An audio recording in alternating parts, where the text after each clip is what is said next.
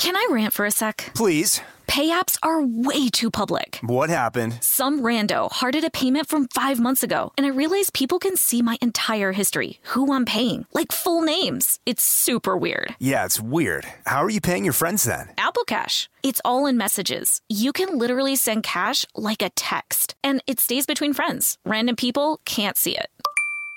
Did you just pay me $1 on Apple Cash? Shh. Services are provided by Green Dot Bank. Member FDIC. Terms apply.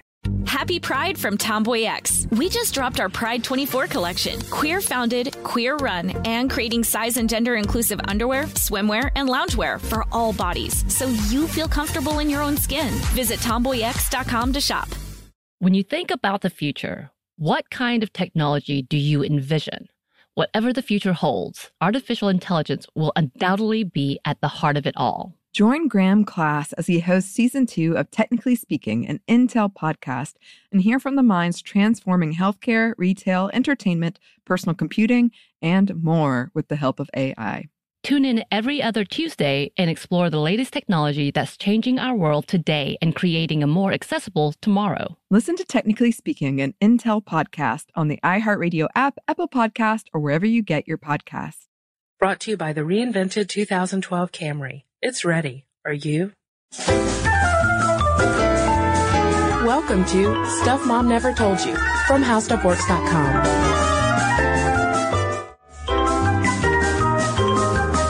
Hello and welcome to the podcast. I'm Kristen. This is Molly. Molly, we've got to start off this podcast episode with a shout out to some very cool fans of ours that we met recently. True. We met Lindsay and Doug, who are in Atlanta, our hometown, right now performing in the production of Looking Glass Alice, which is based in Chicago. And we went to see it, and it was awesome. Yes. We both absolutely adored it. Yes, Lindsay and Doug, incredibly talented folks, and we were very excited to get to see them perform. And Looking Glass Alice, as you might guess, is loosely based on Alice in Wonderland. Mm-hmm. And Molly and I ran across a really interesting article in Smithsonian Magazine discussing Lewis Carroll and his relationship to the real-life Alice. And by Lewis Carroll, I do mean the real-life Reverend Charles Ludwig Dodgson. Yes. That's right, Kristen. But for sake of easiness, let's just call him Lewis Carroll for the rest of this brief discussion of him because Reverend Charles Ludwig Dodgson it's hard to say. Kind of a lot. Okay, so in 1865, Kristen, as you know, Alice's Adventures in Wonderland was published. Mm-hmm. An immediate hit. Lewis Carroll was pretty well known in his lifetime as being, this Victorian bachelor who wrote this book. He had great relationships with children. In 1932, he was honored by Columbia University. The real Alice Liddell, who he made up the story for, traveled to New York City to get the award. She was honored for awaking with her girlhood's charm the ingenious fancy of a mathematician familiar with imaginary quantities, stirring him to reveal his complete understanding of the heart of a child. And I think that's a really, well put way of why people still love Alice in Wonderland, mm-hmm. because it is this heart of a child going through this weird, funky world that nothing seems quite right. But, nothing seems quite right when you are that age, I think. And not only is it an enduring book for children, but it's also something that adults read as well and enjoy. But there's also this darker side to Lewis Carroll and his relationship with Alice, because as this article in Smithsonian explains, and many other scholars have gone back and looked at this as well, but they've called into question this relationship between Dodgson and the real Alice Liddell. Right. As the article puts it, that Columbia University accolade was pretty much the last time that the book was viewed without a lot of sexual confusion, because the very next year, there was a writer named A.M.E. Goldschmidt who wrote an essay called Alice in Wonderland Psychoanalyzed. And the whole thing is about how Lewis Carroll had this sexual desire for Alice, that the book is just rampant with all this hidden pedophilia, that, every single thing that Alice does is somehow a symbol of repressed sexuality. And there's some evidence, according to Smithsonian, that this was supposed to be a parody of the psychoanalyst, kind of vogue that was going on at the point. But for whatever reason, these kind of viewpoints stuck. Well, and there's one piece of evidence that some will point to say that Dodgson had some kind of sexual obsession with Alice.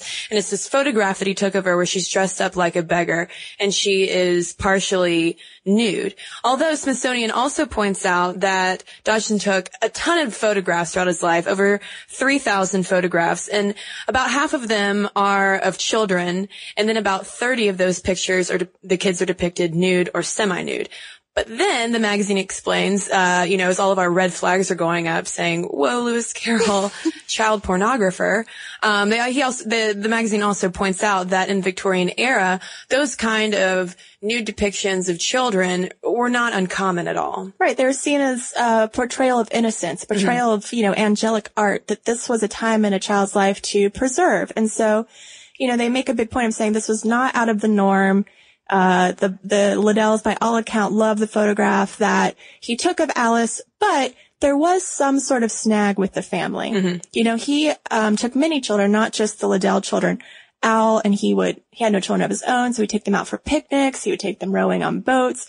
He was sort of an adopted uncle. Yeah, he was seen as a fun, friendly uncle. But there was some rift with the family that caused him not to see the girls of the Liddell family after the book was written. Mm-hmm. And while the popular rumor would be that it was because of some sort of untoward advances that he made towards Alice, there's also a possibility that he could have had an affair with Mrs. Liddell, with the nanny, with the older girls. Something probably along the way happened, mm-hmm. but we're not sure. And it doesn't necessarily implicate Lewis Carroll as a pedophile. But it makes me wonder, though, Molly, if discerning parents out there who know this possible backstory to Lewis Carroll and his relationship with a real life Alice, I wonder if there's been some sort of small backlash towards sharing these books with children mm-hmm. because of maybe these sexual undertones that they weren't aware of. Well, think about the most recent Alice in Wonderland that came out, the one directed by Tim Burton. I think that one was directed towards adults. Yes. I think that because people can see so much, psychedelic grooviness, for lack of a better term, in Alice in Wonderland, that, there is sort of a backlash against sharing them with mm-hmm. children. But, and I think that that's why I liked this article so much is, I remember reading that book and just thinking it was a pretty cool, crazy book. And then when you find out all this backstory, it's just like, whoa. I mean, even when I was watching the play, it's, it's impossible to be distracted because it involved acrobatics and the tea party. But every now and then you'll remember like, oh yeah, this is supposed to be like very subversive and I'm not getting it, or I am getting it and it's creeping me out. Right. And now listeners might be wondering at this point, why we're going on and on about Lewis Carroll when the question we're supposed to be talking about is whether or not there are feminist icons in children's lit. And I think this discussion is a really good example of how you might be able to take children's literature and really analyze it to the point that it might devalue the original text.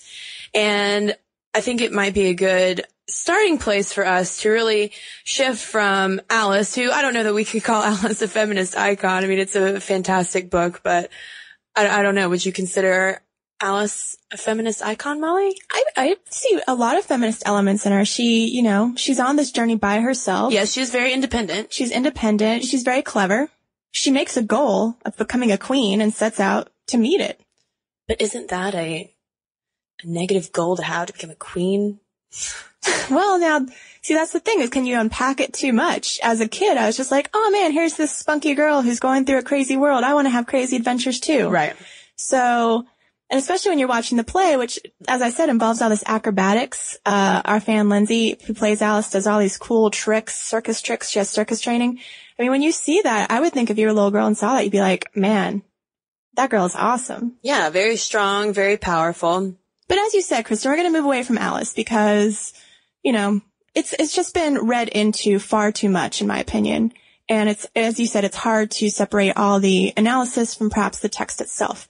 So we want to talk about other favorites from our childhood literature reading days and whether the girls and women we encountered within those books were, in fact, some sort of feminist role models. Did they help make us the girls who grew up to be stuff Mom never told you? Now, there was a study that Molly and I found by Manjari Singh called Gender Issues in Children's Literature. And it basically theorizes that there is a general gender bias in the language, content, and illustrations in a large number of children's books because, first of all, she says that a majority of the books are dominated by male figures. For instance, there was an analysis in 1995 of titles of children's books that found male names represented nearly twice as often as female names. And then you often have the characterizations of boys as being more strong, adventurous, independent, and capable, while girls are the sweeter, naive, conforming, and more dependent characters. So seeing this study, Molly and I kind of wanted to reverse a little bit and think about the girls that we read growing up, and also with contemporary children's books today, whether or not there's been more of an effort to alleviate that gender bias, supposed gender bias. And we ran across then a recent article in the Guardian newspaper. It was written by a mom who has a young son and a young daughter, and she basically tested out feminist children's books on her kids. Right. She noticed that her boy was getting a little too stereotypically boyish, didn't want to invite girls to his birthday party, and the girl was turning into, pink princess extraordinaire. And so she was like, what can I read them that will subvert all these things that they must be subconsciously picking up somewhere? So the article is her adventure through what she calls feminist books for 5-year-olds. And she has pretty mixed success. She reads the kids Pippi Longstocking. She reads them a coloring book called Girls Are Not Chicks, which included one line, when she stopped chasing the dangling carrot of conventional femininity, she was finally able to savor being a woman.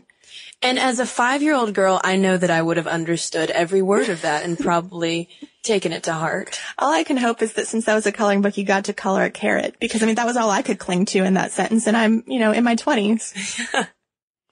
But she also reads the books Princess Smarty Pants, The Pirate Girl, which I have to just plug, features a girl named Molly, which is always a plus in my book, and a book called Adventure Annie Goes to Work. And, as you might imagine, when you read books that are kind of, for lack of a better word, maybe preachy, it doesn't work with kids. And she didn't even like all the messages. Like, let's take the pirate book. The male pirates get punished at the end, and as the woman points out, punishing the oppressor is not true feminism, it's just role reversal. But the kids did, both the boy and the girl did like the pirate book, because the pirate aspect appealed to the boy. Yeah. And she was a cool, heroine, it sounds like, but what kind of message do you send if you just punish the guys at the end? Very true. And I thought it was funny too that with Pippi Longstocking, her daughter really loved the book. I remember Pippi Longstocking back in the day, and I thought she was great. But the boy her son couldn't care less. Yeah, he liked the monkey. And basically after reading these 5 or 6 books, the only lessons she says that the kids really picked up was the existence of the term MS, which we have discussed at length in this podcast, and also the idea that marriage is not everyone's idea of a fairy tale ending, which I think is a pretty cool lesson for a little kid, because in the Princess Smarty Pants books, she runs off all the male suitors, and it's like, I'm just going to be happy by myself. So that brings up the next question then of, are we, as parents, or in my case, as an aunt with a young niece, is there any value in going over and beyond to select maybe pro-feminist titles for our young children who probably are not going to understand terms like heteronormative? Our favorite term? Yes. We should write a children's book just called The Heteronormative Puppy or something like that. Now, Girls Are Not Chicks, for example, might be a little heavy-handed in terms of pushing, an agenda like you mentioned, Molly. But I do think there's something to be said for selecting or suggesting books especially for younger girls and adolescents, that do promote, if not feminism directly, positive themes for girls. And we found a site, a blog actually, that listed she picked her top 20 books for younger girls. Right. This is Jen Robinson's Book Page is the name of the blog. Mm-hmm. And some of the 20 cool girls in children's literature that she calls out are, Claudia from the Mixed Up Files of Mrs. Basil E. Frankweiler, Charlotte from Charlotte's Web, Meg from A Wrinkle in Time, Hermione Granger from Harry Potter, Laura Ingalls from Little House on the Prairie, and let me just say I devoured those books as a child. Yes, those are quite good. Jo March from Little Women. And she included 2 women that we're about to talk about because we figured that they were 2 of the ones that had big impacts on us. So we picked them at random. You could easily do 10 podcasts on children's literature, but we're going to focus on 3 reading heroes of our childhood. So 2 from Jen Robinson's list. Coming in at number 1 on her list was Anne of Green Gables. Coming in at number 11 on her list is Ramona Quimby. And then girls that did not make her list, but that Kristen and I have decided are well worth discussing, The American Girls. Molly, Samantha, Kirsten, Felicity. Now, some of you are scratching your heads right now about why we're going to discuss American Girls. I will say that obviously the American Girl books don't necessarily hold a revered place in the canon of children's literature like Alice in Wonderland, but for today's girls, due to their popularity, I think that they're definitely worth a discussion because they were also books that Molly and I read and enjoyed for certain reasons. But to kick things off, let's start with, shall I call her the queen of children's lit, Molly? Anne of Green Gables? Oh, queen's such a hard title to put on just one lady from children's literature. It's true. Make your case. Why is she the queen? Well, maybe not kids lit, because I really didn't read Anne of Green Gables till I was probably 12. But before that, the PBS special miniseries, do you know what I'm talking about, Molly? I do. Every time I was sick, I would even fake sick sometimes just so that I could watch Anne of Green Gables. I loved it. But going back to your question, why would I say that she deserves the top spot? Well, first of all, there's just a huge catalog of Anne of Green Gables books, although they seem to kind of descend in quality, as a lot of series kind of do. But also, she's just such an icon that I think a lot of young women looked up to. Right. I liked, we found this article from 2008 by Kate Bullock in the New York Times, and she points out that when the book first came out, the New York Times deemed its heroine, the talkative red-headed orphan Anne Shirley, to be altogether too queer. They did not like her at first, but now, as you said, she's pretty universally beloved. And I think that, if I'm not ready to give her the title queen, she's certainly, up there because she goes her own way. I mean, when you're a kid, when you're a little girl, I think that that's sort of the best book you can have is a girl who goes her own way. She lived in kind of a weird fantasy world sometimes. Well, she was an orphan, Molly. She was an orphan. She needed a fantasy world. She had a window friend. She overcame tremendous, hardship. And she comes to this adopted family and they want a boy. Mm-hmm. And she proves that a girl is just as good as a boy. Right. So I do think that, she's often described as sort of this early feminist icon in children's literature because you read it and you're like, I can go my own way. I can have hair that doesn't fit the norm. I can have an attitude that doesn't fit the norm, and I'm going to be loved and, applauded all the same. But speaking of Lucy Maud Montgomery, Molly, why don't you share a little bit with us about her life? So I shall, Kristen. Ella Montgomery was born in 1874. She had a very sad childhood. Her mother died very early in her life. Her father leaves her with her grandparents. So she's this only child living with, very elderly people who may not get her. She was essentially orphaned. True. Much like Anne. And she retreats into her imagination. She writes books. She wanders around Canada. Because if you go to Canada, she's associated with Canada. Prince Edward Island, Molly. She's beloved by Canadians, and we know how many Canadian fans we have. So anyway. Fact about me, though, my ultimate vacation destination when I was a child was Prince Edward Island. That was like going to the Bahamas for me. Not that I ever did it. I'm just saying like a dream. My dream car was an RV, and my dream place to drive it would have been Prince Edward Island. That's the best fun fact we've gotten about you yet, Kristen. Someday your dream will come true. So now she took care of her grandparents as they aged. She taught, as later Anne would also. And then she married a young reverend and moved off Prince Edward Island and really tried to focus on her writing as she brought up her children. And she got just a ton of rejections. She was not popular at first. She was making some money as a writer, not a lot. 1905, she writes Anne of Green Gables. It's rejected. And it's not until 2 years later that she dusts it off and she's like, I'm going to try again. She finally gets it published, and then she continues to go on to write 20 novels, many of them about Anne's later life.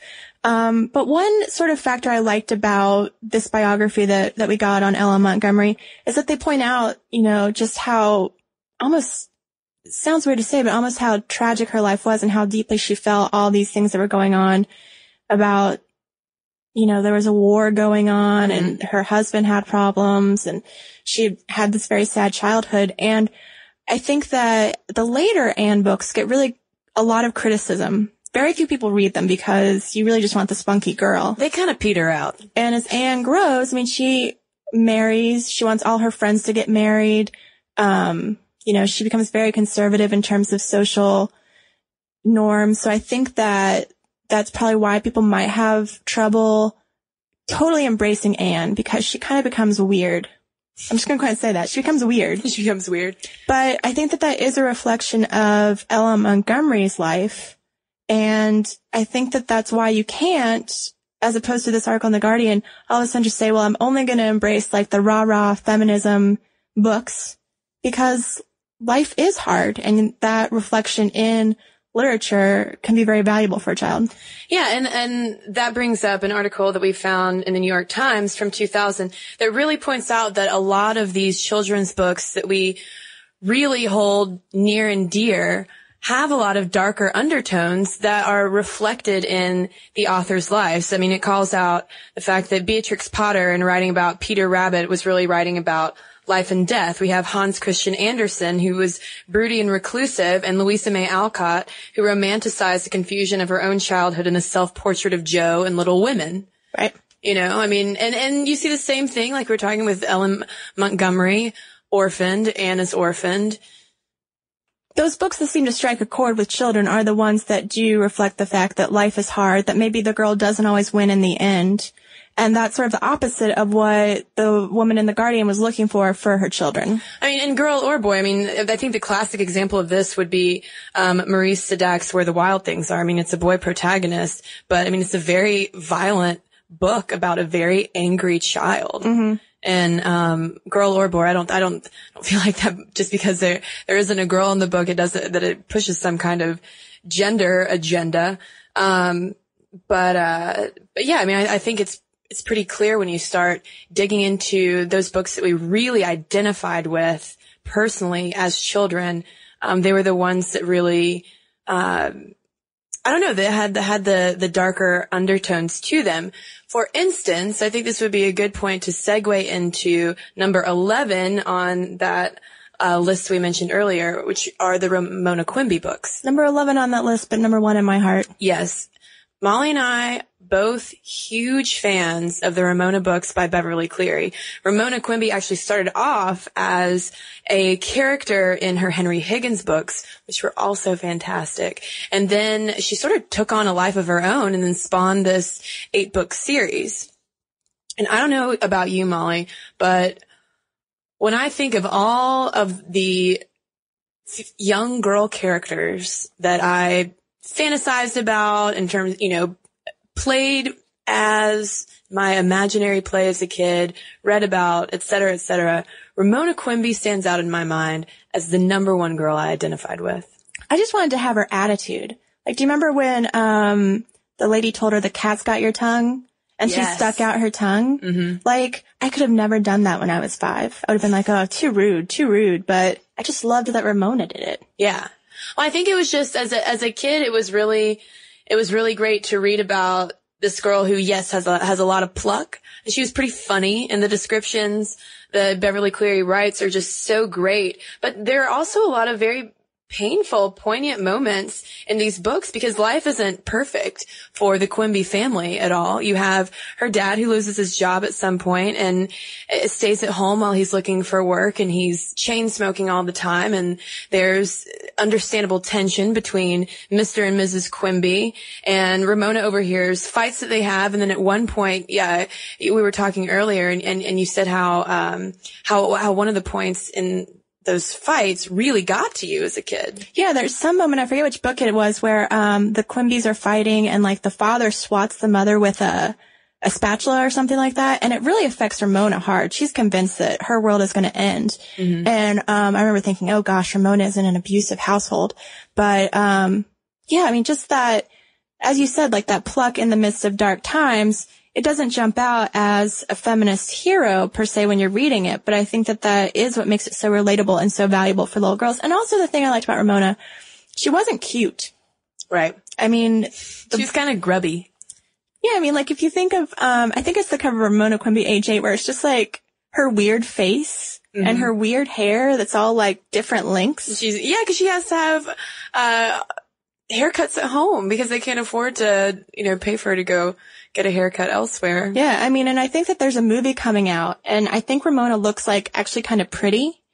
And I kind of don't like it. I mean, that's a whole nother issue about like reflections of beauty and to girls at a young age, but I think that plays a factor. I think one of the reasons I did like Ramona is I was like, oh, good, not a princess. Right. But I gotta say, Molly, when I was reading all of these articles about, feminist icons in children's lit, what we should be passing along to our girls, reinforcing these values for strong womanhood, et cetera, et cetera. And then I remembered Ramona. I mean, to me, the more important thing that I would like to pass on to my niece isn't necessarily girls aren't chicks, teaching her about, just go for it, young girl. Don't even just blast through the glass ceiling. She doesn't know about that. Yeah. I think it's more important to pass along literature that takes kids seriously and I don't know, gives them a chance to use their imagination, but also relate to things and be able to ask those questions that they might not want to ask about, why their parents are fighting or why their dad's at home and can't find a job. And, all of those types of issues that there is no easy answer for. I think that those big things are more important in children's development than necessarily sussing out the differences between male and female psyches. Although there were a lot of differences between Henry Higgins and Ramona Quimby. It's true. So on that note, Kristen, let's transition ever so briefly to the American Girl dolls. When I was growing up, these girls came into being in the 1986. Okay. And so I was there for the beginning of this. I remember when there were just 3 American Girls. Now they're like... You're really dating yourself, Molly. That's fine. Because whenever I talk to my little cousins now who know about the spectacle that is an American Girl store, they don't understand what it was like to just get your catalog in the mail once a quarter. Getting that quarterly catalog was so exciting in my household. And you'd circle the things you'd want and you'd mail away from them. They were so weird because they weren't in stores. And now I would argue that maybe the American Girls mean something different to a younger generation because it is like, must consume all dolls, must go to the store and have a tea party with my doll. Yeah, it's which by the way I really want to do. Well, I hope I'm invited, Molly. You can bring your American Girl doll. Yay. Molly and I both had the same American Girl doll. Side note, we had Samantha. Many people think I would have Molly because, as I noted earlier, I loved books with my name in them. That was my guess. But I feel that Molly's backstory was not as exciting to me as Samantha's was. But speaking of backstory, because that's the whole reason we're bringing it up in a book podcast. Yeah, we should talk about the books. Because they've got, when it just started out, like you said, with the 3 girls, and the company was started by a woman named Pleasant Rowland. And when it started out, there were 3 girls, and there were also the books that went along with the dolls. And that was half the experience. I would go to, I only had Samantha, but I would read all Felicity's books and Addie's books. Well, actually, I think Addie was kind of after my time. Molly's books. You get the drift. Well, I had all the books. And you learned so much from them. They were both educational and things you could identify with. Because like Ramona, these were pretty spunky girls having adventures in hard times. Me, Samantha was also an orphan. Yes. But I will say, to this day, I know what a petite four is, thanks to Samantha Parkington. Very true. Me too. But these books were written by Valerie Tripp. Many of them, not all of them. Yeah, a lot of them were written by Valerie Tripp. And we read an article about Tripp, and she said the thing that she really wanted to drive home with those books was keeping them age appropriate. She felt like, a lot of times younger girls are sort of pushed from being girls straight into being women, and she wanted to give them something that was educational and that would get them reading and also allow them to enjoy their girlhood. And I think a great thing about the American Girl books were that all of them are set in different historical time periods, and they would have these nifty little sidebars on some of the pages that would give you a backstory, historical backstory on whatever's going on at the time. Because, for instance, I remember with the Samantha books, there was some book about her grandpapa or something getting a horseless carriage. That was a big deal. Yeah, and so they had, a sidebar on the Model T or something like that. I learned a lot about World War II from the Molly books. Oh, yeah. What's a victory garden? I know because of Molly McIntyre. Mm-hmm. So these are 3 random examples, Kristen, picked from different time periods. They're 4 different ages, but these were 3 formative characters. I'm going to group all the American Girls as one character, but 3 characters that just really spoke to us as young girls. And I think that we've identified that the common theme is that they have hard circumstances that they've got to overcome, or at least identifiable problems. Yes. They are plucky and clever about solving those problems. Yeah, they have to use their wits to get out of a jam. And what else can we say about them? Because I do think these are sort of feminist role models, but maybe not necessarily feminist with like all the strident militancy that sometimes the term implies. Well, I think that we could say, kind of like you mentioned when we were talking about Ramona, the stories have to deal more with the girls' brains than their bodies. And it allows us to maybe, teach these girls to value building strong characters rather than having to obsess over their faces. True. And also, I think we need to call out if any of you guys are interested in learning more about more modern day books with feminist overtones for younger readers. Molly found the Amelia Bloomer Project, which is kind of an interesting blog you might want to check out. Yeah, what they do is every year they pick the best books that have come out in the previous year for everyone from birth to the age of 18. That have good examples of female role models, people who are getting it done. And, they release about like 50 books every year. Mm-hmm. So you could occupy yourself for quite a while, which is the Amelia Bloomer list. And speaking of occupying yourself, the reason we did talk about literature today is we are again asking, as we did last year, for everyone's summer reading list. Yeah. Because everyone loved that. We got lots of ideas about what to read, and we want to know what you're reading and what you read as a child that you think shaped your life in some demonstrable way. Right. Last year, people were reading a lot of Chuck Palahniuk, Neil Gaiman, and David Sedaris, etc. What are you reading this summer? Oh, and of course, the Twilight series. True. And Sookie Stackhouse. Which inspired our Vampire podcast. So we'll love to see what you guys are doing because it may inspire yet another book podcast. Yes, send us your list. Or if you don't want to send us your email, if you want to share your reading list with everyone else, you should post it on our new Facebook page. Yes. Just search Stuff Mom Never Told You. It'll come up, or you can do facebook.com/Stuff Mom Never Told You. But if you'd like to email us, the email address is momstuff@howstuffworks.com. And if you'd like to follow Molly and me during the week, you can hop on over to Twitter. We have a Twitter account there with lots of fun tweets. Our name is Mom Stuff Podcast. And then finally, you should check out our brand new blog. It's Stuff Mom Never Told You, and you can find that at howstuffworks.com. For more on this and thousands of other topics, visit howstuffworks.com. Want more How Stuff Works? Check out our blogs on the howstuffworks.com homepage. Brought to you by the reinvented 2012 Camry. It's ready. Are you? Happy Pride from Tomboy X. We just dropped our Pride 24 collection. Queer founded, queer run, and creating size and gender inclusive underwear, swimwear, and loungewear for all bodies, so you feel comfortable in your own skin. Visit tomboyx.com to shop. I'm Tamika D. Mallory. And it's your boy, my son, the General. And we are your hosts of TMI. And catch us every Wednesday on the Black Effect Network, breaking down social and civil rights issues, pop culture, and politics in hopes of pushing our culture forward to make the world a better place for generations to come. Listen to TMI on the Black Effect Podcast Network, iHeartRadio app, Apple Podcasts, or wherever you get your podcasts. That's right. As important as choosing the right destination when traveling is choosing the right travel partner. Gene Fodor. Gene, was good. But be careful, because the worst trips result when two partners have two different agendas. The CIA really need your help, Gene. Freeze, Americano. Gene, run! Listen to Fodor's Guide to Espionage on the iHeartRadio app, Apple Podcasts, or wherever you get your podcasts.